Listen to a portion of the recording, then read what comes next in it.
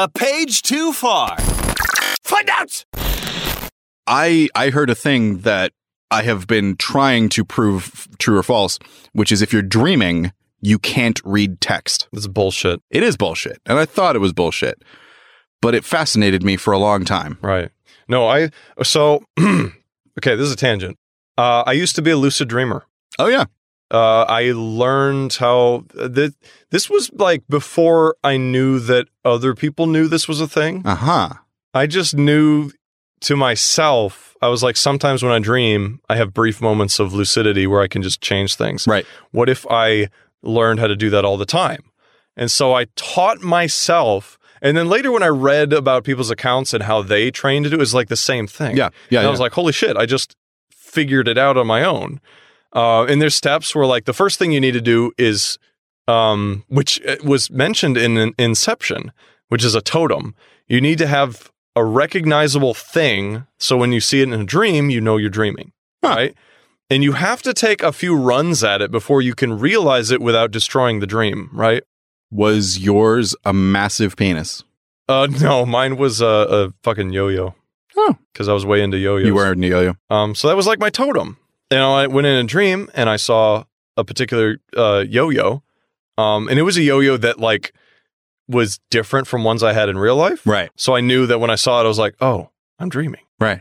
And it took me a fucking while. It was like 20 times of seeing it until I could realize I was in a dream and not have it fall apart. And it's really hard to describe because you have to relax. Yeah. Yeah. You cannot force anything. Yeah. So as soon as you realize you're dreaming, you just stop. You stop thinking, you stop doing, you just go with the flow, but then you hang on to that lucidity. You don't forget that you're in a dream. It's really trippy. So who'd you bang in your dream? I'm not going to talk about that. But no, that's the first step. And then after that, you start, and there's other things that, like, if you don't have a totem, there's certain signs that you're in a dream. One thing that people have mentioned is that clocks don't work in dreams, or electronics don't work. I can honestly say I've never seen a clock in a dream, but I have played an NES in a dream. So this is interesting to me because it seems like everyone's different. I've heard so many claims, like some people are like, there's no color in dreams. False for me. I have color. There's full color. I see color. Some people are like, clocks don't work in dreams. Clocks work in my dreams. I just don't dream about clocks. Electronics don't work. Electronics work in my dreams. Explain that one more. What do you mean? Like a phone? Yeah. Like you pull up your phone and it just does not work. It's a brick. It doesn't do anything. That some people, like a lot of people say that that's how they dream, is that electronics do not work at all. Interesting. I've never experienced that. No, can't relate. But no, here's the thing. Clocks work, okay, but not exactly. In my dreams, when I see a clock, it's going really fast. So if it's a traditional clock, I see the hands going around at like a cartoon, like time 20 passing times thing. speed. Yeah, that I experienced that. So when I'm dreaming and I see that, then I know I'm dreaming. Interesting. Yeah, it's really weird, and it's also scary. Because if you see a clock going, you're like, oh, what is wrong with me? But to me, that's also like my brain is, because when you're dreaming, it's a shorter amount of time, even though you're sleeping for a longer amount of time. Yeah. So that's my brain. That's kind of like the actual passes of time when I'm dreaming. So yeah. So once you realize in your dream, you have to get comfortable with staying in the dream, even after you know you're in a dream. Sure. And then you can slowly start experimenting. You can slowly start changing things. Changing the environment is kind of like, that's like the last thing you learn. Yeah. At least it was for me. The first thing I tried changing was just myself. So what I do, like running faster, jumping high, flying, that's one that everyone loves to do. Always flying. I've flown, but I'm more into going around like Spider-Man with webs coming out of my hands. Why would you do that when you could just go forward? Because I love Spider-Man and I always go with the Spider-Man route when I'm dreaming. That's fair. But to cut a long story short, I could go on for hours about this, but what I learned, because I got really, really good at lucid dreaming, and I did stuff. Of course. But the thing is that anything you experience in your dream is going to be stunted by your own experience. Right. You can't do something that you have no experience with. Right. So it's limited. But another thing that I never fully mastered changing specific things to exactly how I want it. It's hard to describe, but the way I would describe it is I would create a car in front of me. Okay. It would materialize. And it would always be the type of car I want. So like a 4-door sedan, Sure. 4-cylinder engine, but it would morph constantly. It would change relative size, color, style, just constant shifting. But it was always what I needed it to be, which was a 4-door sedan that drove so fast, right? And the same was for, let's say hypothetically, I wanted a beautiful woman to materialize in front of me. She would, but then she would have no legs for a moment, and then she would have no face for a moment, and then her hair would all fall out. It was really chaotic. Interesting. So yeah, and then I stopped doing it because I was doing it like every night. Yeah. And then I would wake up and I would be fucking exhausted. Yeah. Because my brain was not resting. Right. And so I had to stop because I couldn't work. I couldn't live my life. And I'm like, this is fun, but it's not worth like being a zombie for during the day. So that was my tangent on lucid dreaming. That's fascinating. See, there are 2 recurring dreams that I have. Yeah. That when I'm in them, I can lucid dream because I know this is my recurring dream. Right, yeah. They are both very, very specific. One of them, you are from Erie. Right. You know I-79? Yes. So not going into the city, but coming out of the city, like going towards 90. Okay. I'm driving down that road. There is a tidal wave from Lake Erie behind me. That's not the weirdest part. Okay. The weirdest part is when I look to my right, always to my right, in the lane next to me is a fucking blue Looney Tunes car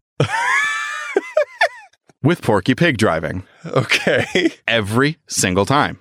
What does he say? He doesn't say anything. He's just straight ahead driving, trying to get away from the flood. That's a fascinating dream. It's interesting. Somebody tried to analyze it, and they were like, well, Porky Pig is because he has a stutter, and the stutter means that you lack confidence.